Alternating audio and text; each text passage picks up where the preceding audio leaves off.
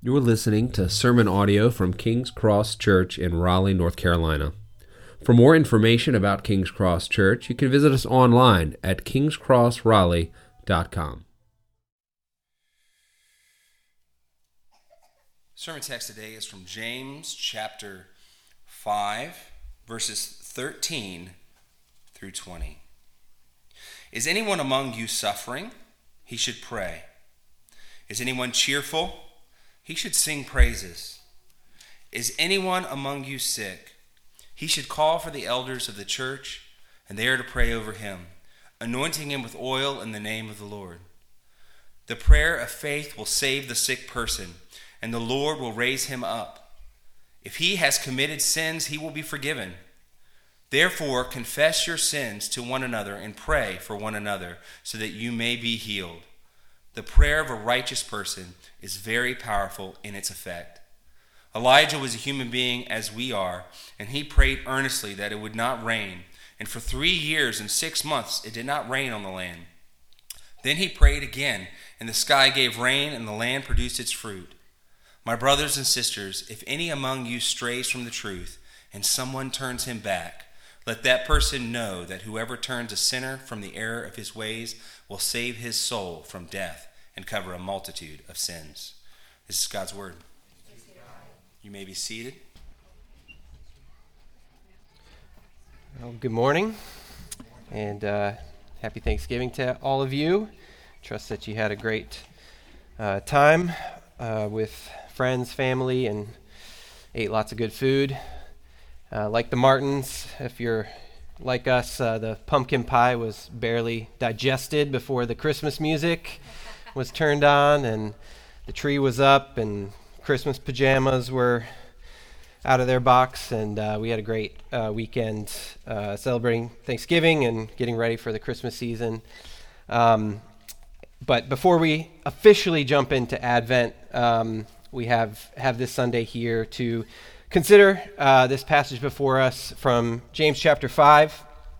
And this passage is one that several weeks ago, Chad texted me and said, "Hey, you're going to be in town Thanksgiving weekend, and I have a passage that I think would be great for you to preach." I still don't know exactly what that means. Exactly. But what he also doesn't know is that same night we went out to dinner with some friends that attend the Summit Church, which is a large church here in the area.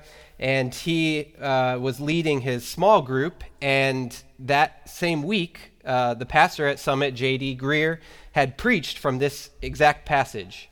And so our friend had led small group on the passage, and his whole small group got into a big debate over this passage and what it really means. And so my interest was piqued and intrigued, so I listened to J.D.'s sermon on this passage, and one, I was disheartened because he's a way better preacher than I am.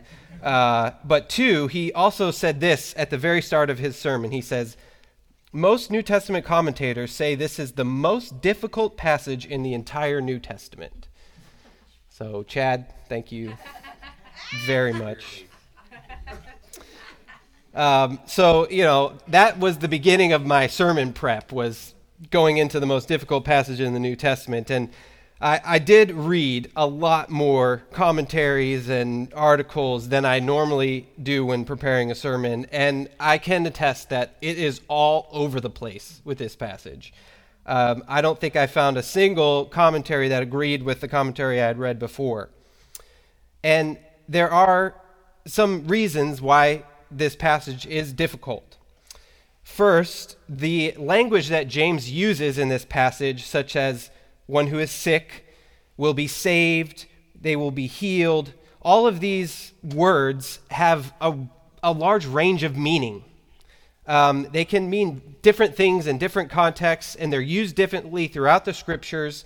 And so it's really difficult, the language is vague, to kind of understand exactly what it is that he's saying, how we should understand and interpret it. Second is that the whole book of James, and also in this passage, he's pretty matter of fact. He just kind of says things, and he doesn't give much explanation, background. doesn't give us the information that we would maybe hope for in situations like this. So we have to kind of come up with some of it ourselves. Lastly, he says some things that kind of challenge our theology a bit. We'll get into this more, obviously, but the prayer of faith will save the sick person. Like, it's challenging for us. How does that work? We don't often live that way or talk that way or even do things that way. So today will potentially be a little bit more academic than usually up front, but I think it's helpful for us in trying to understand this passage, and I'm going to try to keep it, clipping along as best we can.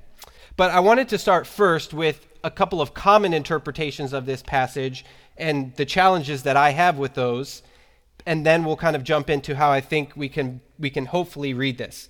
And I want to say that I am not 100% on this. So take everything with your own intellect and your own mind and wrestle with it yourselves and try your best to come to an understanding as well. And I think all of the interpretations probably have some truth in them. It's just a matter of how we can best apply it.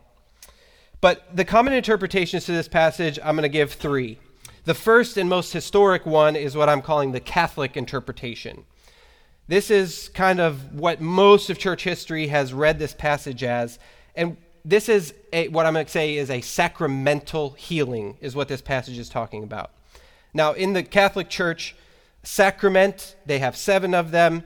They treat it as what is a special means of God's grace.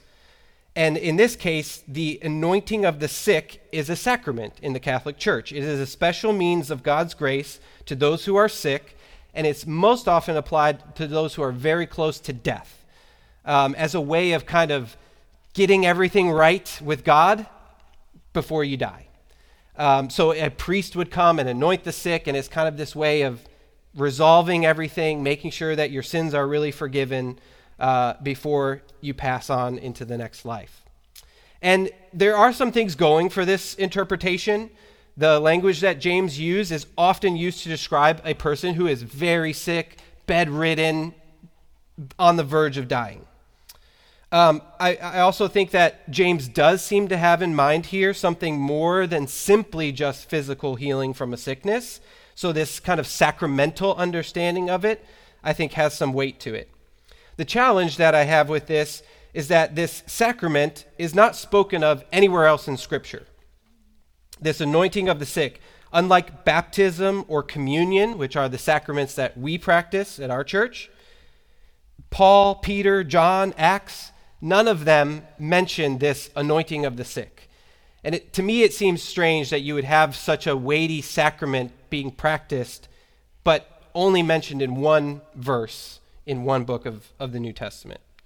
So I think there's a challenge there that it's not correct to think of it as this sacramentally focused healing that is special administration of God's grace to those who are on the verge of death. The second would be a charismatic interpretation of the passage. And this is focused primarily on physical healing, miraculous power of God through faith that we have access to heal all types of sickness. It is taken somewhat formulaically as like this is the process that you must go through to guarantee that God will heal you. We have probably all seen or been familiar with these faith healers who will kind of petition themselves as ones who have been specially gifted by God with large amounts of faith, and you come and you get the oil put on you and prayed over, and healing flows. Now, there are some things going for this interpretation. James does seem to make an unconditional statement that healing will come through the prayer of faith. Also, he uses the example of Elijah, which shows that prayer has the power to affect physical reality. The challenge with this, of course, is life. Healing doesn't always come. If this was a formula to guarantee healing, well then, there'd be a lot more people alive today. And this can lead to a sort of dangerous theology of the sick person then being blamed for the one having the lack of faith, that healing didn't come because of their faith. But it's very clear in this passage that James, the prayer of faith is the faith of the person praying, not the one who is sick. So there's a challenge there. And now I want to be clear here that although I don't think this passage is primarily about physical healing, this does not mean we shouldn't be praying for physical healing. I'm just hesitant to prescribe unilaterally from one specific verse that has many challenging components to it this formula of guaranteeing God's healing to come. I don't think that there's anything specific to this that says this is what you should do if you are sick in all cases. And I don't think that this prayer of faith and this anointing of the elders that James is describing is any more effective for means of healing than all of us ordinarily coming together and praying for healing. So don't take it as we shouldn't pray for healing. I just don't think that this passage is specifically advising that. Last would be the classic interpretation of this passage. And this is understanding it, what I'm calling a salvific healing. That is, this sickness is really equated to sinfulness. And the physical sickness of our body reminds us of our spiritual sickness, which then prompts us to turn to God and pray for healing. Physical healing may happen, and oftentimes it does, but ultimately it was really about your spiritual sickness that needed to be dealt with. And then also they'll turn to, because of Christ, ultimately we will all be healed one day. The healing may not come right now in this life, but we do look forward to a day when there is no sickness. Now, there are some good things going for this interpretation as well. Obviously, when James says that the prayer of faith will heal the sick person, he then makes this weird turn immediately to, and his sins will be forgiven. So there definitely is something more going on than just physical sickness. There is, in James's imagination at least, and motivating the writing of this passage, there is something about our sinfulness and the need for forgiveness that's there. The challenge that I have with this one is that we have to kind of caveat James's words so much that they essentially lose their meaning. If our sickness is not really healed, then what's the point of calling the elders? What's the point of having an anointing? The example of Elijah kind of makes no sense because he uses the example of Elijah to show that our prayers have impacts on the physical world that we live. This is not just spiritual. Also, the passage is really not eschatological in any sense. James is not talking in any way about the life that is to come. He's talking about right now, what is happening and what we should do. And eventually it just gets to the point where you're kind of twisting it to say, well, it's really not about physical healing, that I think it's difficult to read this passage and understand, well, then what is he talking about? And why are we going through this process if it's simply just about our spiritual need? Also, with all three of these interpretations, there are kind of two things that I noticed that seem to me to lead to some misunderstandings. First is they take it as a universal passage. And what I mean by this is that when you read through the commentaries, they get to this section and they're like, I don't know what James is talking about. Like, this doesn't fit with the rest of the letter. It just seems like James is just kind of throwing things out there and seeing what sticks. And they just see it as this detached sort of generic advice for various situations of life. So again, the sickness is then just any sort of physical sickness, any sort of ailment. You go through this, and I think that's what gets us into these difficult understandings and interpretations. Second is they make it too personal. It's kind of about what you need to do in that given situation. If you are this, then do this. And I think this leads to misunderstandings because the entirety of the letter of James is about a community. And then we get to the end and we kind of make it personal, and it leads to some slight misunderstandings. So I want to recast this passage in the context of James quickly for us before we walk through it. So instead of universal, I want to make it occasional. That is, James was writing to a specific people at a specific time going through specific circumstances. It was written for a specific occasion. He was not just writing a universal, this is how you be a Christian letter. And I want to make it communal. He was writing to a community that was going through particular challenges. So first, the occasion. James starts off his letter in verses 1 and 2, and he says, "To the 12 tribes dispersed abroad, greetings. Consider it great joy, my brothers and sisters, whenever you experience various trials." So this is how he starts his letter. To the 12 tribes dispersed abroad. Now, what this is referring to is back in the book of Acts, which we went through last year. In Acts chapter 7, when Stephen is persecuted and stoned, the Jews scattered. The Christians scattered out of Jerusalem because of that persecution. And they all those who had come in for the festival and experienced Pentecost and became Christians and formed this community, now because of persecution, scattered back out to the nations from which they came. So because of persecution, these people have been forced to flee back into the places where the gospel has not gone yet. They are these little communities who have been persecuted, who are now living outside of what they had known as the very first Christian community. And they are experiencing trials. All throughout the book of James, it is clear that these people are up against some serious trials. Now, I do think these trials, obviously he says various trials. There are different types of trials, but I think it's mostly in the context of persecution. So that's the occasion. People who are dispersed, they have lost the leadership of the early church. James, being one of the founding elders of the Jerusalem church, is now writing to these little communities who have been scattered abroad, are experiencing heavy persecution, trying to encourage them and instruct them how to live. So next, the community.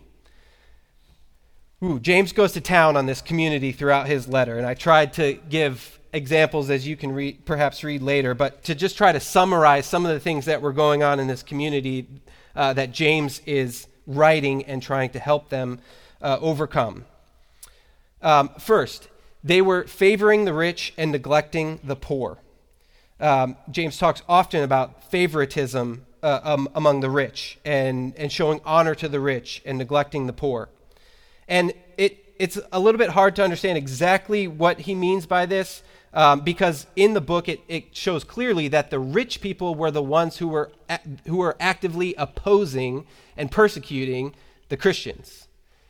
They were the ones who were dragging them off and throwing them into prison and bringing them before courts. So perhaps out of fear, they were trying to, curry favor with them. But I think more likely it's as a means to an end. If we can get the rich people to come into our church and show them honor and they have the best seat in the house and they become part of our community, then that will lead to the end of our trials, our struggles, our persecution. Also, the community was using hateful, violent, and angry speech. James is very strong on this point that they are using their words to tear each other down, complaining about each other, that the tongue is uncontrollable. It's like a fire that just burns through the community and destroys everything. This wasn't just, being mean. This was intentionally violent and angry and hateful speech. They were arrogant and fighting among themselves. James talks about wars amongst them, even to the extent of murder. They were constantly fighting. They were constantly proud, constantly arrogant. And lastly, they were double-minded. And I think this is kind of a summary of the entirety of the community, of what they were doing. Double-minded in the sense that they were hypocrites. And Oftentimes when we use this language of hypocrisy in our day, we mean it in the sense of you say one thing and do another, right? You say a certain thing and you do another, which is definitely a form of hypocrisy. But in the scriptures, hypocrisy is believing yourself to be close to God while actually being far from him. This is Jesus' criticism of the Pharisees, often calling them hypocrites. They were doing what they were saying. The Pharisees did keep the law that they prescribed. Their hypocrisy was that they fancied themselves as being close to God, and Jesus was saying, no, your hearts are far from him. That's the hypocrisy. That's the double-mindedness. That you truly believe with your mind one thing, but it is actually a different thing. That's the two-mindedness. And this is what's going on in the community, right? Through these favoring of the rich, neglecting the poor, using violent, angry speech, fighting amongst themselves, being arrogant. All of those things are saying you're not as holy and as close to God as you think you are because of the way that you're living. And James is big on this. If you say these things, show me by your works that these things are true. So with this occasion and this community in mind, I think we can get a slightly different reading of this passage that hopefully will provide some clarity. If it doesn't, talk to Chad. So I think we want to read this passage as a way in which we can contribute and live in a community, especially a community that's undergoing persecution and suffering, a way that we do that is different from the way that the world wants us to do that. So let's start in the passage here with prayer and praise in suffering. In verse 13, James says, "Is anyone among you suffering? He should pray. Is anyone cheerful? He should sing praises." Again, it's tempting here to say, okay, are you suffering? Pray. Are you happy? Things going good? Well, you should praise. And of course, we should do those things. But I think what's actually happening here is that James is instructing us in ways in which we, undergoing suffering in the community, can serve as a way to encourage that community. It's not turning to the rich and the powerful to solve our problems. It's not fighting amongst one another, but it is praying as a public witness to God that we depend on him. It is singing in suffering. This word, "is anyone cheerful?" is a bit misleading because it makes you think like, are you happy? Happy clappy. But that's not what it's conveying. In fact, Paul uses this word. It's only used a handful of other times. And one of the places that Paul uses it is in Acts as well, when they are about to be shipwrecked. The storm is coming. He knows that they're going to be shipwrecked. And, he is assuming there's going to be a large loss of life prior to the Lord showing up and confirming to him that they will be saved. But before that, Paul gets up to the people on the ship and he says, "Take courage." That's the same word as cheerful. Okay, so it's not like, be happy, guys, we're going to be shipwrecked. It's a matter of taking up courage. So what I think this is conveying is that when we are undergoing suffering, those who are perhaps like down for the count, they need to get up and publicly pray. And in fact, it's the person who is suffering who is to pray. We normally think of it the other way around. We think if you're suffering, we will pray for you. But James is saying, no, if you are suffering, stand up and pray. Let the whole community see that this is how we endure suffering as the people of God. And if you are full of courage, then sing. One of the coolest things that I get to do by being up here and singing most Sundays is I get to see all of you sing.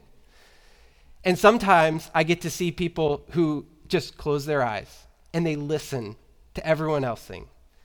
And I think that's such a profound ministry. Sometimes we may show up here and we're not full of courage and it's a struggle for us to sing. But you get to sing for your brother and sister as a way of saying, we will praise God. I have the courage to praise God on your behalf today. I think this is what we see in Acts when Paul is in prison. They're in prison and it says they were praying and singing. Some of them were in prison and saying, I need to pray. because I don't know if I can make it. And Paul was probably in prison saying like, shoot, third time's a charm. I don't care. I'm going to sing. Because that's what they needed at that moment, to be encouraged. It's a way that we get to serve the community in the midst of suffering. Next is intercession for the weak. So this is the passage, the one that causes all the problems, verses 14 through 18. He says, "Is anyone among you sick? He should call for the elders of the church, and they are to pray over him, anointing him with oil in the name of the Lord. The prayer of faith will save the sick person, and the Lord will raise him up. If he has committed sins, he will be forgiven. Therefore, confess your sins to one another and pray for one another, so that you may be healed. The prayer of a righteous person is very powerful in its effect. Elijah was a human being as we were, and he prayed earnestly that there would be no rain for 3 years and 6 months, and it did not rain on the land. Then he prayed again, and the sky gave rain, and the land produced its fruit." Okay, so how do we understand this language of sick and save and heal in this passage? As I mentioned before, this language is vague. It can go either way. It can have a physical dimension or a spiritual dimension. Just by way of example, in the Gospels, it is used of physical healing often, but Paul is almost always spiritual. So in the Gospels, when Jesus heals the woman who has the issue of blood, it says that she is healed, and it uses this same word used here for save. So it literally says she was saved. So again, clearly referring to a physical healing. In Corinthians, when Paul is talking to them about how they are partaking of the Lord's Supper, they are doing it incorrectly. They are neglecting, again, the poor and the weak, and they are feasting on the food themselves and getting drunk before all have had a chance to come and partake of the meal. And Paul calls out to them and he says, "This is why some of you are weak and sick." The word for sick in James is the word weak in Paul. So a distinction between sickness and weakness. So again, the language is vague. You cannot use the language alone to understand this passage. And a lot of people make a big deal about the language, and it's important, but for me, I just couldn't make sense of it, because you could go either way. You could find the ways to say, yes, it's physical, and yes, it's spiritual. So for me, I have to look at the context. And I think this is where the example of Elijah can be so helpful for us in better understanding this text. So we have this story of Elijah, and it talks about how he prayed, and for 3.5 years it didn't rain. He prayed again, and it rained, and the land produced fruits. This story is found in 1 Kings 17 and 18, which, if you ever think the Bible is boring, go read 1 Kings 17 and 18. It is wild and awesome. I started reading it, and like 45 minutes later, I was still just reading, and I got totally lost. It is an incredible story. And what happens is that the people of Israel, under King Ahab and Queen Jezebel, had become so wicked that God told Elijah that he was going to cause a drought throughout the land for 3 years, that there wouldn't even be dew on the grass in the morning. That's how severe the drought was going to be. And for 3.5 years, it didn't rain. And then Elijah prays 7 times, and the rain returns and waters the ground. Now, for me, this was a strange story to tell by James as a proof point for healing a sick person. Especially because right in the middle, those 3.5 years where it didn't rain, there are 2 stories about Elijah. One is Elijah on Mount Carmel, where he goes up against the prophets of Baal and he calls down fire from heaven to consume everything. And it's immediately after that he prays for the rain to return. But prior to that, there's a story of Elijah visiting a widow's house. And the widow has a son, and the son is sick. And Elijah stretches out his hands and prays over him and raises him up. Now, James, come on. If you're going to say a prayer has the power to raise a sick person up, why didn't you use that example? Like, it's perfect. He goes to the house. He stretches his hands out over him. He actually lays on top of him. It's a little weird. He lays on top of him to raise him up. Like, that's the perfect example of why we should pray for a sick person. But he doesn't use that. He uses this prayer for lack of rain. And the context there is that the lack of rain is to be understood as God's judgment due to the people's sin. And the rain returning is a sign of God's forgiveness. And it comes directly from Deuteronomy. In Deuteronomy 28, the Lord provides the curses that come for breaking the covenant. And one of those curses is that he would cause it to not rain. God is trying to show the people of Israel that they have broken his covenant, and he is judging them for that. And he is providing this curse of judgment on them to show them that that judgment is coming. And I think with this understanding, with this context, it can help us to maybe reread this understanding of a sick person who needs to call the elders for healing. The best way that I can understand that is that this is referring to those who are struggling to maintain faithfulness to God, or who perhaps have been unfaithful to God in the face of persecution and trials. Those are the ones who should call the elders to anoint and pray over them. To me, this helps make most sense of what the anointing is. There's a lot of debate over the anointing being medicinal or spiritual. And I think in this understanding, it's clear that it's not medicinal, it is spiritual.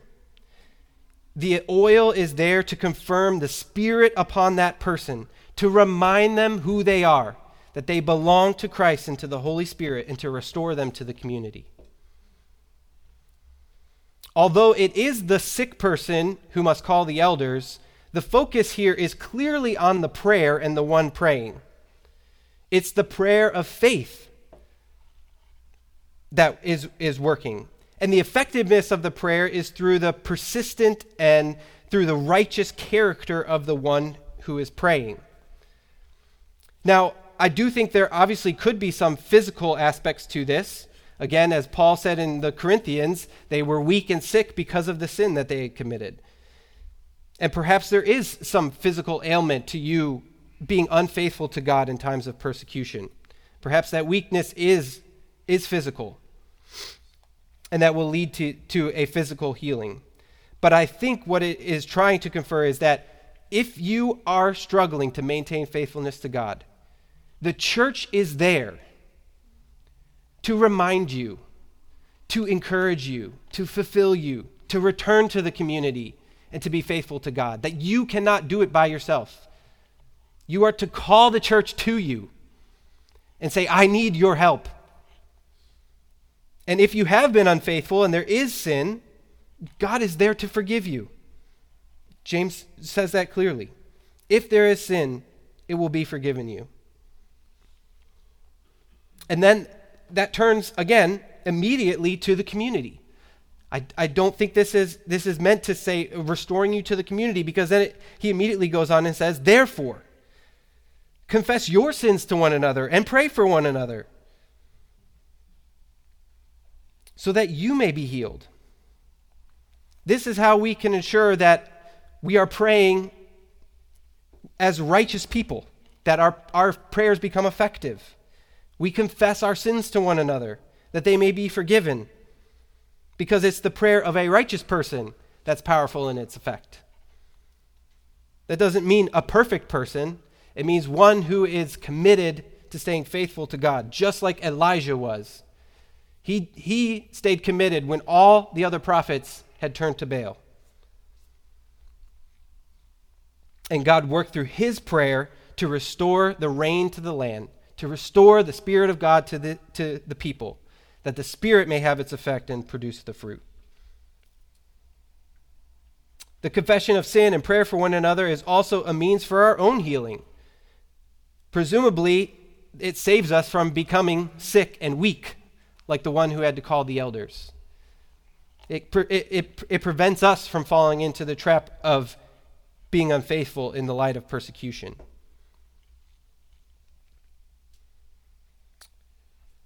Lastly, in verses 19 through 20, James turns to speaking words of life. And originally, Chad did not include these verses when he asked me to preach this passage.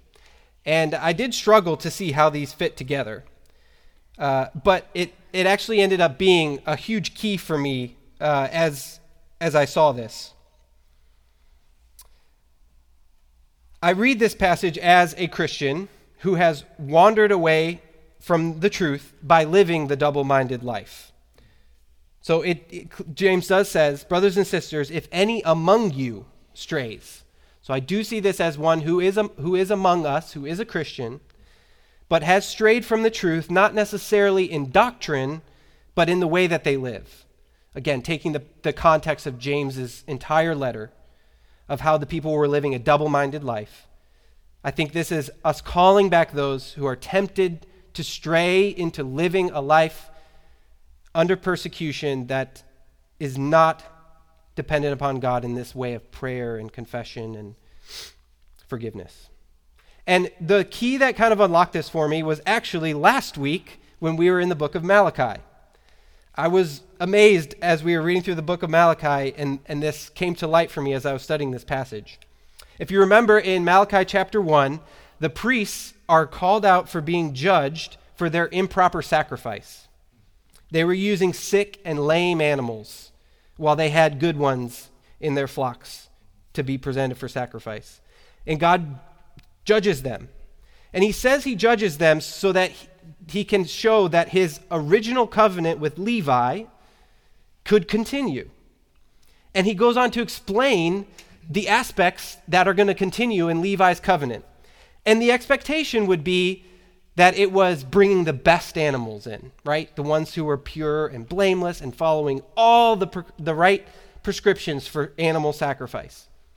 But that's not what he said. I don't know if you caught this. Probably not, because you weren't thinking about this passage. But in Malachi 2, verses 5 and 7, this is what he says. My covenant with him, which is Levi, was one of life and peace, and I gave these to him. It called for reverence, and he revered me and stood in awe of my name. True instruction was found in his mouth. Nothing wrong was found in his lips. He walked with me in peace and integrity and turned many from iniquity. From the lips of a priest should guard knowledge, and the people should desire instruction from his mouth, because he is the messenger of the Lord of armies. This is what the covenant has been from the very beginning, that we should speak words of life and peace, that we should turn people from iniquity. This is what James is talking about in these last two chapters, is that we are to live the life of a priest for the community. We are to help. On our lips should be knowledge of God, should be instruction, and turning people from iniquity. And this is why I think understanding the passage in this way can be important for us today. Because the question could be, well, okay, great. What does this really mean for us? And I do think that there is a growing sense and a growing fear of persecution in our context as Christians. And while undoubtedly that persecution is nowhere to the level of what James's people were experiencing, I think there is some truth to that. I do think that this fear will continue to grow as well. I think there is increasingly hostile pressure in our context for being a Christian. Now, we may not get killed for that or thrown in jail for that, but there can be real consequences and there can be real pressure to kind of shy away and hide that part of our lives due to that pressure. And the question is, when that comes, as it comes, what is our response going to be? And I have a chart here that can kind of outline for us how they were doing it and how James calls us to do it in this passage. Do we do it by favoring the rich and the powerful or interceding for the weak? Do we use hateful speech or speak words of life? Do we arrogantly fight with one another or do we confess and pray with one another? Are we double-minded or are we resolute in prayer and praise and suffering? I think that if you were to look at this list and maybe take a poll of the public of how do you perceive Christians, most of them would probably line up with the left-hand side. I think even within the past couple of years, we have seen that the Christian, at least in the public imagination, is one who tries to curry favor with the rich and the powerful, even if they're of questionable moral character. They're ones who will publicly rip apart their brothers and sisters and shout heresy over secondary issues. They're constantly fighting, willing to wage war on anything and everything. They claim to be true Christians, however, with their perfect doctrine, they neglect the fruits of the Spirit. What James is saying here is that prayer is a way of life. It's not just simply something that we do, but it's a way that we live. He's trying to change the focus on what happens to us as to what we are able to do for the community. This is not just a verse you pull out when you're sick. This is a verse that you use to say, how can I be a prayer, a living prayer to my community? It changes us from reading this passively as reading it as a means of participation. It gives us a vocation, a way of life. And when we miss this, we will inevitably take up the vocation of the world around us. That's what was happening in the churches in James's day. They were thinking that we need to get the rich on our side, that we need to cut down our opponents with hateful speech and fight. Everything needs to be fight so we can show our superiority. But that's not what God has called us to as a means of vocation, as a means of living. One of my favorite theologians, Chris Green, he has this sentence, which is going to sound very pretentious, and I apologize, but hopefully it can prompt us to think through this. He says, "The human vocation is atoning intercession in radical solidarity." And I think what he means by that is, in some mysterious way, God has chosen us to participate with him in his work of salvation. It's not that we are saviors, but it is in a way that we partner with God in this work. Think about the things that James says in this passage. The prayer of faith saves the sick person and leads to their forgiveness of sins. That confession and prayer for one another leads to healing. And turning of a sinner back from the error of his ways saves his soul from death and covers a multitude of sins. Like, these are all things that Jesus does. And yet we, through prayer and confession and speaking words of life, participate in that. This is what God has always wanted. This is attested throughout Scripture. Abraham pleading for Sodom, Moses pleading for the Israelites, Elijah praying for rain, Habakkuk praying against his enemies, Jesus interceding for the world.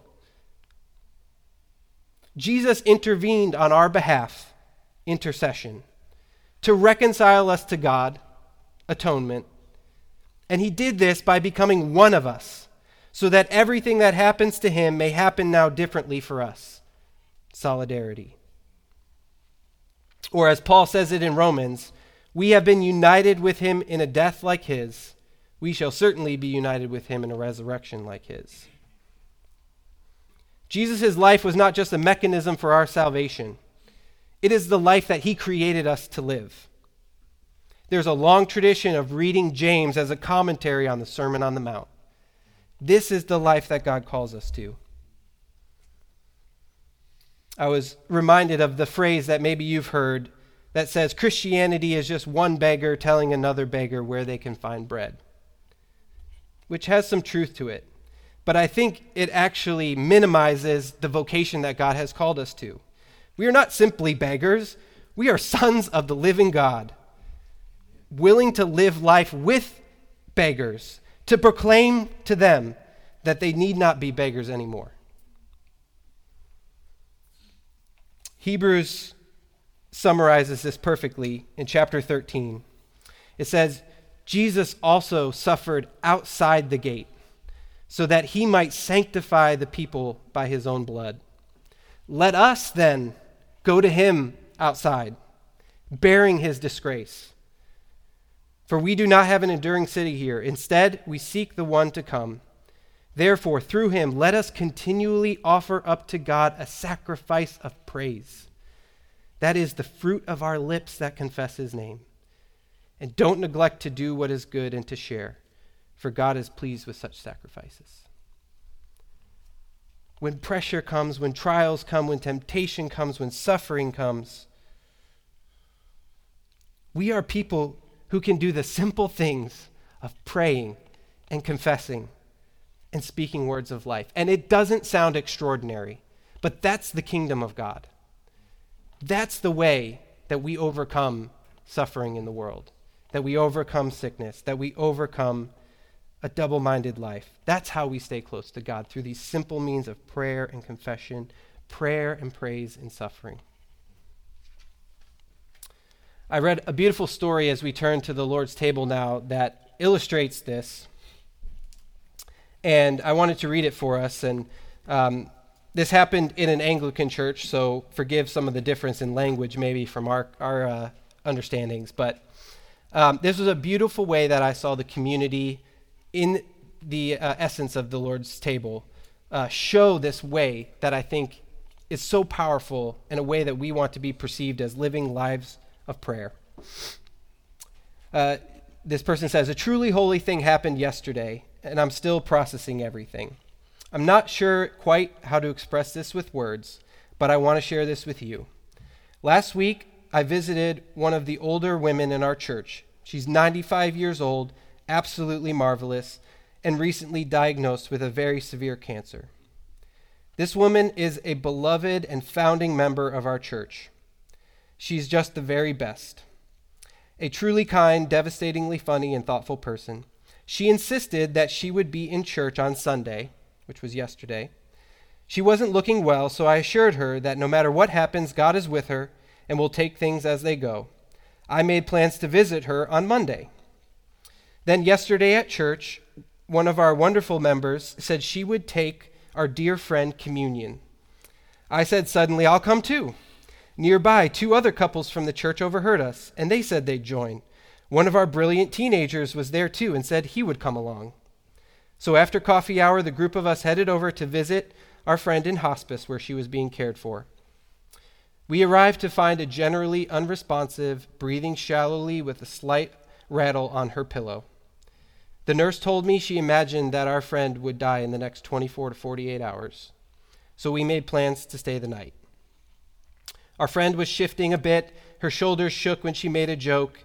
She knew we were there. We arranged ourselves in a circle and made a small table out of a folding chair and celebrated communion on the chair with our friends. Ah, I said, you were right. You did make it to church on Sunday. She couldn't eat, so I dipped my little finger into the cup of wine and dropped the blood of Christ on her lips and her tongue. We finished the prayers, and I said a dismissal. Go in peace to love and serve the Lord. We sat for a moment in silence, and we stood up. And then she died. Her breath stilled, the rattle quieted. The nurses hurried over to check her pulse and check the time. Our friend had died just after receiving communion, the blood of Christ still on her lips. Never has anyone ever taken a dismissal, go in peace to love and serve the Lord, so marvelously. We all cried and laughed and hugged. It was like the room was alive with something grand and still. We couldn't leave for another hour. We just stood there, hugging each other. I have seen death before so many times, but never quite like this. Never with such precise and miraculous and even comical timing. What grace, what beauty, what peace, what a perfect end to a vibrant, faithful life. Praise God, praise God, praise God. Let us turn to the table now.